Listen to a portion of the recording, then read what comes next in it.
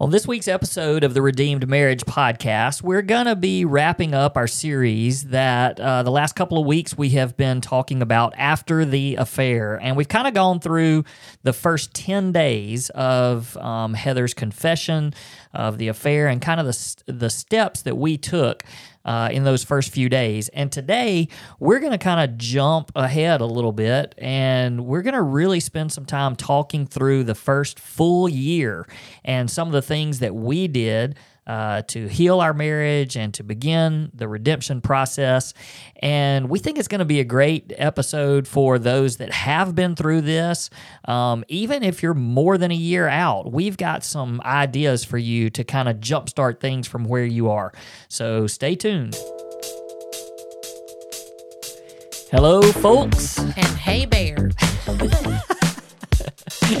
Was that a good addition? I keep thinking that at some point somebody's going to tell Nate Bargatze. I know, and I saw Nate Bargatze on, not Jay Leno, what's his name?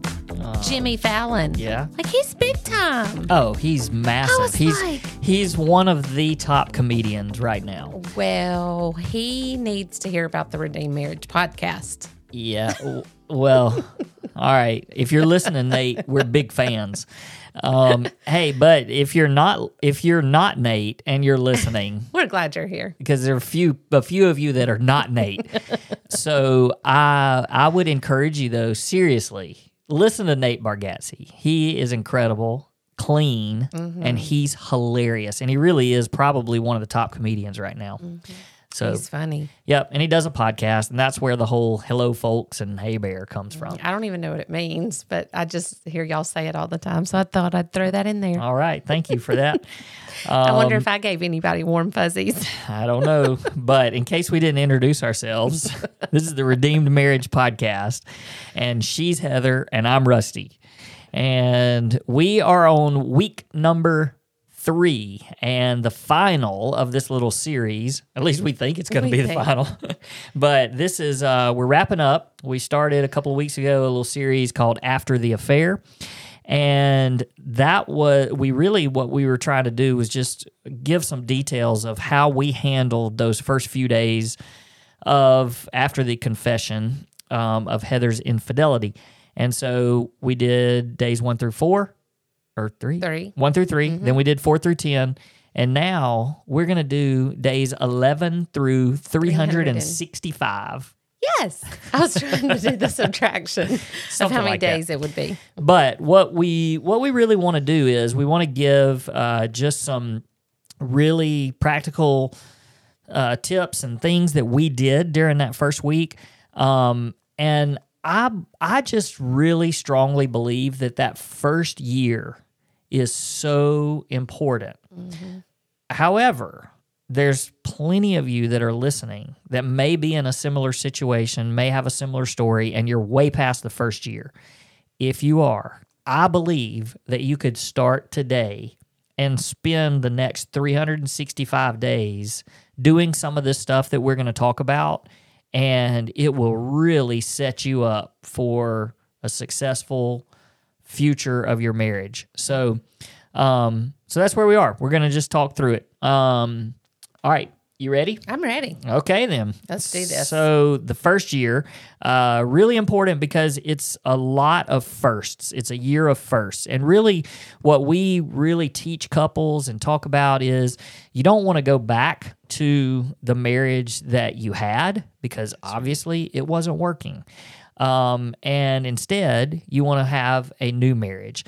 Now, some of you that are listening, you do not have this type of betrayal in your past, and praise the Lord for that. Mm-hmm. But everybody, I think, would enjoy starting fresh almost and really just having a new marriage. I mean, I don't know that there would just be a lot of people listening to us that would just go, oh, we are at a perfect spot in our marriage. We don't need a new marriage. Mm-hmm. But I do think that there's some that are like, we're in a good spot, it's okay. But I want, you guys to feel free to take some of these things and incorporate them into your marriage, no matter where you are, no matter what's happened in your marriage. So back to where we were after day 10. So Heather and I were back living under the same roof. We had spent a little bit of time apart, but there was still a lot of trust issues. Okay. And so we, I don't remember how much on the last episode we talked about you coming home. I do remember saying that you came home because that Wednesday night was so rough for me, and I felt like part of it was because you were back in the house. Sure. And just the spiritual warfare. But you stayed on the couch for quite a while, and you really started working because that Friday, 10 days later, was when you had the real encounter and experience with God, and you really just started, heavily investing in your spiritual walk. And I started noticing that. And at some point, I loved what I was seeing. And so I went and invited you to come back to bed. But I said, don't touch me. That's right. That's right. And I think that was probably about a week after, not after confession, but a week after kind of my transformation, I should say. It was probably about a week to a week and a half after that. Yeah, that sounds about right. And I just remember you coming in and sitting beside me. Like I was already on the couch and you were already in the bed, and we'd already said goodnight. And then I heard you get out of bed and you came in and you just sat beside me on the couch, or, sat with me and said, hey, I think I want you to come to the bed. Yep. But don't touch me. Yeah. And I could do that. I was very, very still. I just stayed all the way on the edge. I was so thankful to be in my bed. Well, I just remember it being a big step for me. And, those were just, again, it was little firsts along the way. And that was kind of the first real step I took to saying, I'm going to really try to trust you. Yeah.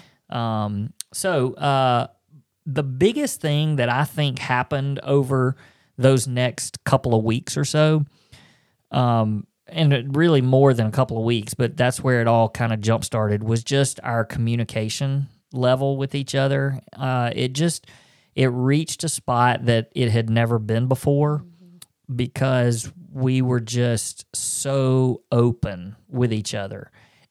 And, excuse me, wow, that came out of nowhere. But I think that I'm having deja vu. I know. Hey, by the way, for those of you who follow along, my cough is so much better. It is so much better. Still hits every now and then, but I'm not dying anymore. At least not that I know of. But we really started working hard on our communication, and I don't know that we were working hard on it. We just knew that we had to talk a lot. We went on tons and tons of walks, and where we just talked, we opened up. And it made us start growing really, really close together because we were just being really vulnerable with each other, really open, and just talking. Yeah. And, I think that what you're talking about right now is super, super important, because I think a lot of people at this stage, whether it's been infidelity or not, whether just some kind of hurt, and we could list hurts, because I don't want anybody to feel like this isn't for them. Like, it could be anything, any hurt that you've had. It could be something as severe as like pornography or loss of a child or depression or any of these things, or it could be smaller things as well. But this is the point where I think we got it right on accident. Like, nobody told us to do this. But I think that a lot of couples right here stop, sweep it under the rug, and then say, let's move forward. Instead of really digging in and doing the hard work and figuring out how you got to the point that you are. Like, how did we get here? It's not enough to say, okay, we're going to just, and I know ours was public, blah, blah, blah. But if it wasn't, I think it would be even more tempting to just say, okay, it's over. Let's move on, sweep it under the rug. And that brings about no heart change. And our walks that we were having, our big conversations that we were having, us saying, hey, let's talk about this. Like, how did we get here? That is what started the healing journey for us. And so I don't want people to miss that. Yeah, and I think by you talking about just not sweeping it under the rug, we talk about it so much where we say just be okay with kind of sitting in it. Not that you want to stay stuck. It's just that you're okay. And that's why I keep saying this whole 1 year thing. Like, I think it's just, we should at some point probably write a book about the first year. Yeah. Because I just think it is so important that people sort of have that in their mind, that this is gonna take us a full year of just being really, really intense. And I think those that are maybe even past the year point, if they just kind of today said, all right, well, we missed out on that that for that first year, but that doesn't mean that we can't do it from right now. That's right. And then if you start for the next 365 days just focusing like a crazy person on your marriage, then a year from now, you're going to see some massive changes. Yeah. And, we didn't know. It's not like somebody told us it was going to be a year. That's right. This is just our experience, and what we saw after a year was so significant. Yeah. But I do want to say that we have had a time in our life where somebody told us it was going to be a year, and we knew it was going to be a year before it ever started. When I was diagnosed with breast cancer 7 years ago, I remember sitting in my oncologist office and her saying, this is going to be a year of your life. Like, this is, for what I was dealing with, it was going to be, a year of chemo, 6 of the hard stuff, then a double mastectomy, and then all the reconstruction, and then the rest of the chemo that finished after a year. And I remember her saying, like, you can make it. Like, this is what you're looking at. So I hope that the hope that I felt in that moment sitting with my oncologist and knowing that after a year things were going to look different, that people can listen to us and hear that after a year, it may not be perfect, but man, is it going to be in a better spot than it is today if you are able to take these steps. Well, it's kind of like with your whole cancer thing. If, you knew it was going to be a long road. Right. And we both did. And we knew that, the year was the thing that was said to us. And if, 4 months into it. 4 chemos in, I was done. If you were like, nah, I'm done, well, you would have died. Yeah. So, that's... And I know that sounds really harsh, but you couldn't just decide. That's right. No, I'm not. This is too hard. Let's forget about it now. And so I think it's the same thing with this. It's like we're telling you that if you put a full year of just really hard work into it, it's gonna make a huge difference. That's right. And not saying, but we're two years in, and it hasn't helped. Well, let's start fresh. Right. Like, let's start now and do the things that we were able to learn, put those things into place. Yeah, that's good. So another thing that we were very strict about were the boundaries that we put up. And we've talked about boundaries on specific episodes before. But there were massive boundaries that we still have to this day, but some of them were even more extreme just during that season of our life. And one of them was social media. You just completely got off of social media. We already mentioned that I had your phone for a while. There were no passwords. There was nothing hidden from either one of us. We could see every text that came in. We could see any type of social media, that had been previously, or any emails, anything. It was just everything was wide open, and we're still like that. We are on social media, obviously, because most of you do follow us. So, yeah. And so there are good things about it. But for that season, that's right. We had to, you removed yourself. I think I did too, in fact, because, we didn't come back until we kind of started our marriage ministry. So yeah, there were just tons of boundaries, and of course, I mean, the boundaries that should have been in place all along. You know, not communicating with members of the opposite sex, and not being alone with them, and you know, obviously the flirting and everything else that went on. You know, that was just done, and we were just so strict about that. And we were just intentional Yes. with each other in that area. Yeah, and another thing that I've thought about is just how also in that season we really transitioned into, which we should have done this all along, but our family, really the four members of our family. So me and you and our two boys, it was just family first above everything. And really it was me and you first.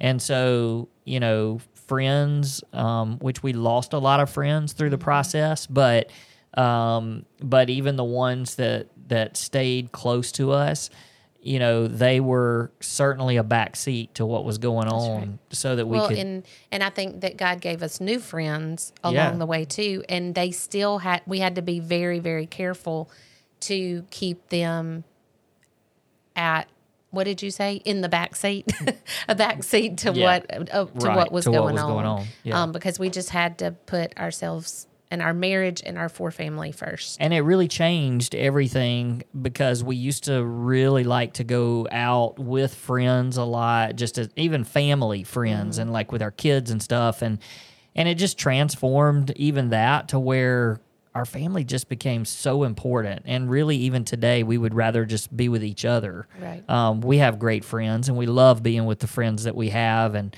you know, we definitely enjoy having good friendships and close friendships, but nothing really compares anymore. That's right. Because I can remember always coming home and being like, "It's Friday night. Like, what are we doing?" Right. You know? Right. And like we had to go do something because we both still are people. Right. But I think, put too much emphasis on that. And now it's like we are perfectly fine if it's popcorn in a movie, you know, just us or just with our boys, and it's fine. Yeah. It's great. One of the really intense things that we did was both of us work on our own spiritual lives. And I know that's kind of no duh, you had to, but it was so crucial that we both individually and together were growing spiritually. And so we each sort of found the things. That was kind of the season that we sort of found what really connected us to God. And I know for me, a book that was so important was by John Eldredge called Walking with God. And it was just how to really have daily communication and conversation with God. And it's carried on through all of these years since then. But we also did some stuff together where we went through a devotion book called Love and War by John and Stacy Eldredge, and we would read one each night before we went to bed. They were so practical, and and a lot of them were things that we were dealing with, which was really, really good. And you really learned how to study the Bible and just to enjoy learning and growing in a way that you had never done before. Yeah, and I really dug into what I knew that God was calling me to be as a godly woman, and what that looked like. And of course, I had an amazing mentor to walk with me through that. So mine wasn't as much reading books and things like that. Mine was just meeting with her and really digging into scripture and learning what God had for me. I did read a book by Beth Moore called When Godly People Do Ungodly Things, that was really powerful. And it just changed my perspective on things, because I think that a lot of times, well, in that season, I just kept saying, how did I get here? Like, how did I get here? I don't even know how else to say it besides I just would look at it and be like, this is not me. Like, how did that happen? And so just making sure for me, it was digging back in and figuring out how to love Jesus well, and how to love fall in love with him more and more and more every day. So, Well, I did the same thing. I mean, I was asking questions over and over when I was going, how did you do this? And so I even read, I think you did the study, but I read the book, How Godly People Do Ungodly Things. And it really helped me too, just to, be able to understand that, I mean, you were a good person and you just got wrapped up in sin. And so, it was an encouragement to me to be able to read that. And I think I read it after you had done the study, but it was good. One of the things that I don't think we've talked a whole lot about on here is just that, we were heavily involved in church leadership at our church.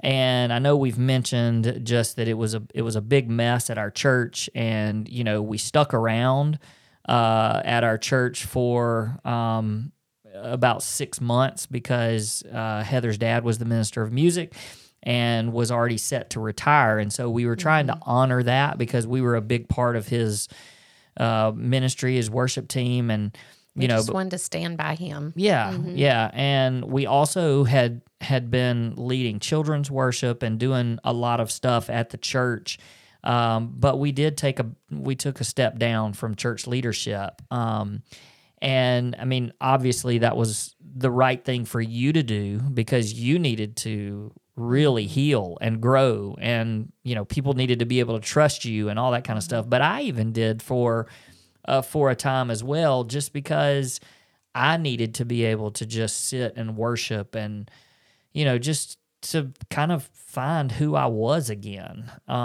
So, there was a time that we did that. And then, of course, 6 months later, we were able to go and find a church that was a better fit for us during that season. And that we obviously are still there and have just grown to love the people and just the way that they brought us in and helped us in our healing journey. So the reason why we bring that up is because there are some, really drastic changes that might have to happen in that first year, and it could be, being willing to leave a job. It could be willing to move to another city. Obviously, church is one that we've already talked about. Quitting the gym, which is something that you did. I want to quit the gym. I want to quit the gym. I'm Chandler. I want to quit the gym. That's a Friends episode.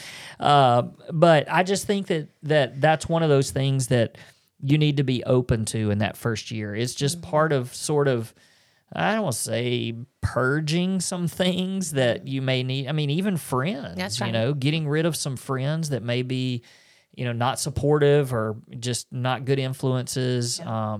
And you want to find people who are encouraging you in your marriage and encouraging you in your walk with the Lord. And, I tell people all the time when I talk to girls, I'm like, you can find anybody to tell you what you want to hear. But you need to be surrounding yourself with people who are speaking truth to you and speaking godly wisdom into you. And so, making sure that you're hanging around people, you individually and as a couple, that are encouraging and are, walking in a godly way. Yeah, and one of the things that's not a coincidence in my opinion is that we had a trip planned that I did not want to go on to with Memphis. you. Yeah. We were supposed to go to see kind of a Broadway type musical at the Orpheum in Memphis. And I was like... We had planned it before this happened. We had planned it. It was part of our... Anniversary. Yeah. And I was like, I'm not going. And we had healed enough. It was about a month later. I say we had healed enough. We were like, this is probably a good idea to get out of here and get out of this town. And it was a really good experience. There were some tough times, but I think what this did was it showed us that we had to get away, just the two of us.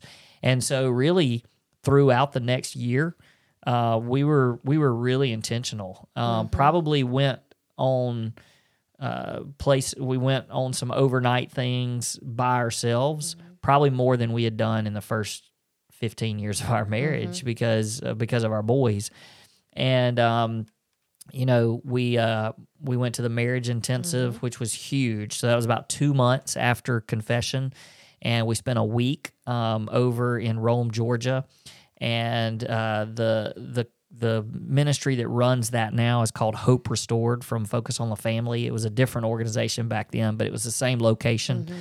And we highly recommend that to couples. And we've sent a few couples there, recommended that, and it was just an incredible experience. And we also did some local retreats through or conferences, or I say local. One was local and one I think was in Texas, so it wasn't too far.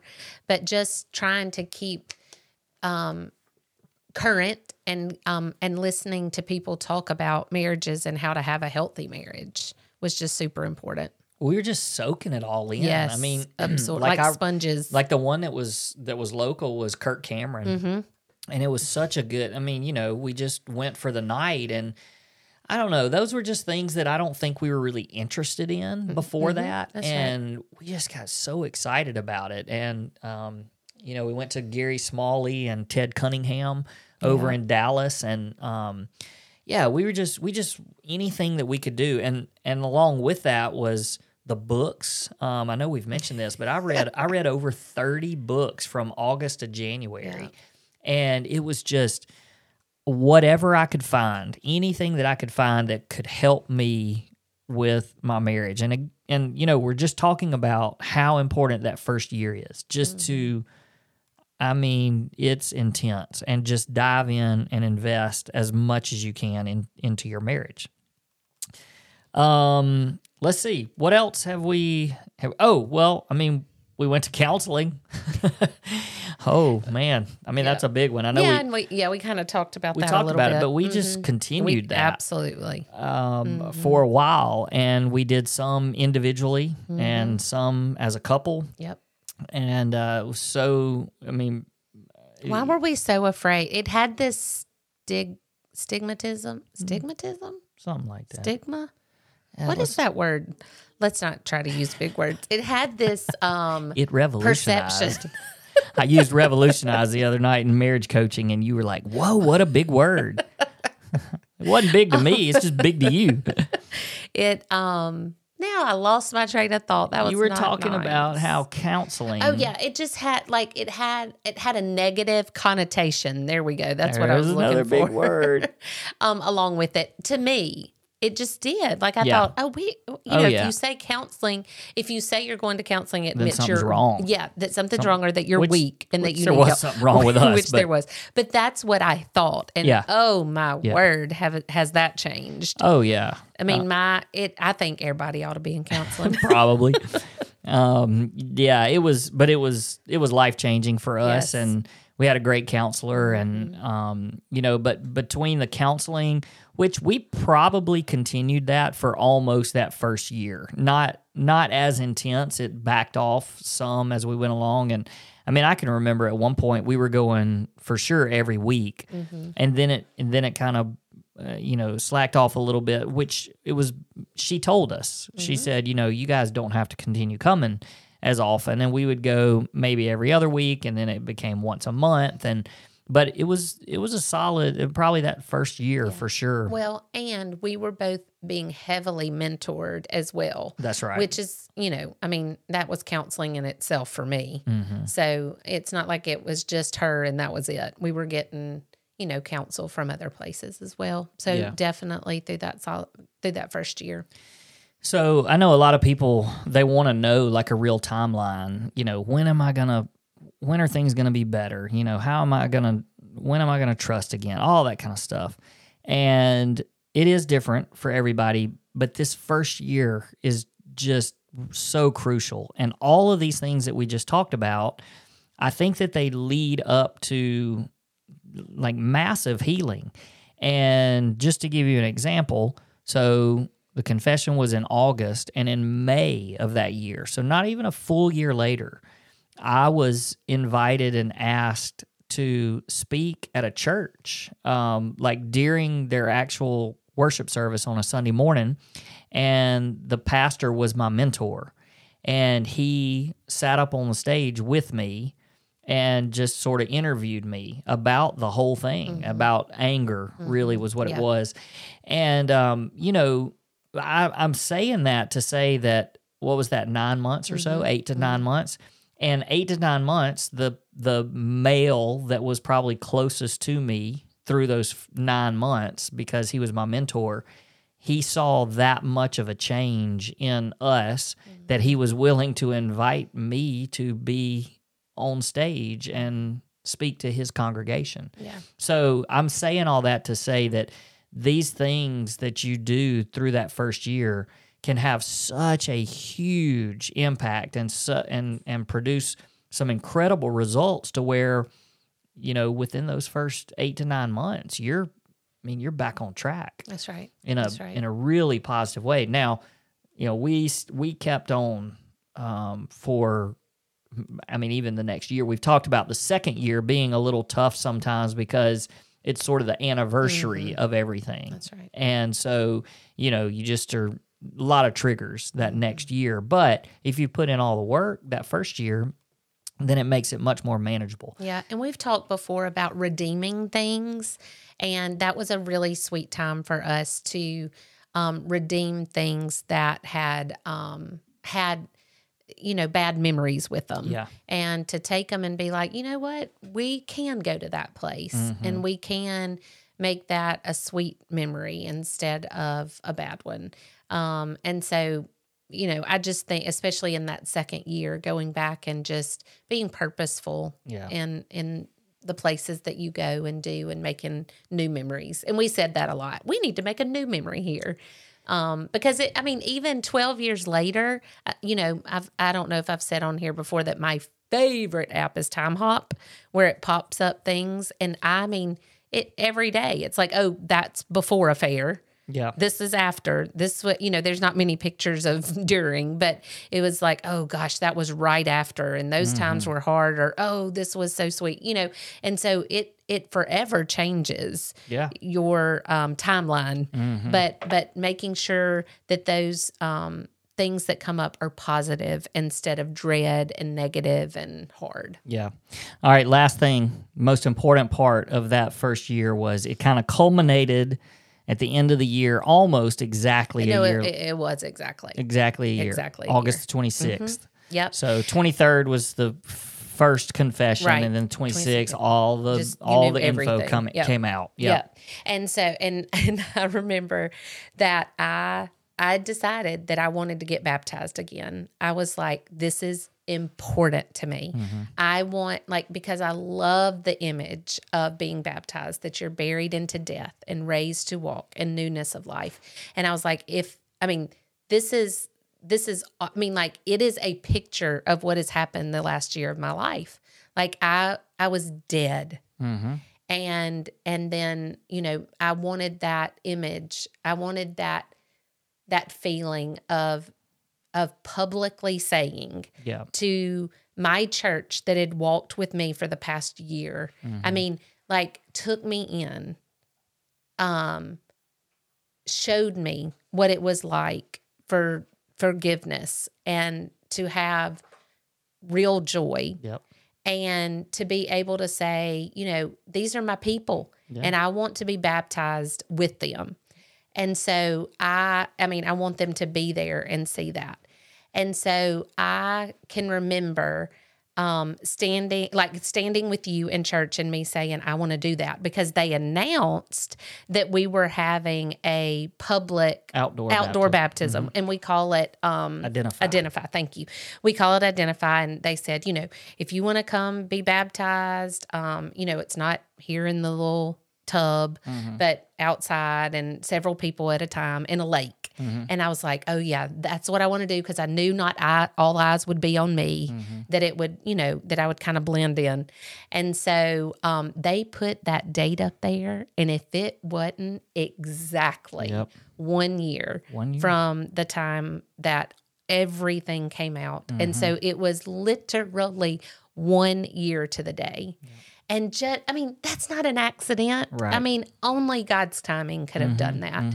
And so looking back, so when we say a year, our literal year that's what it looked like. And talk about redeeming dates and redeeming things and places. Because August 27th or August 26th on your calendar can look so different a year later. Yeah, like how hurtful it was, but how beautiful it was a year later.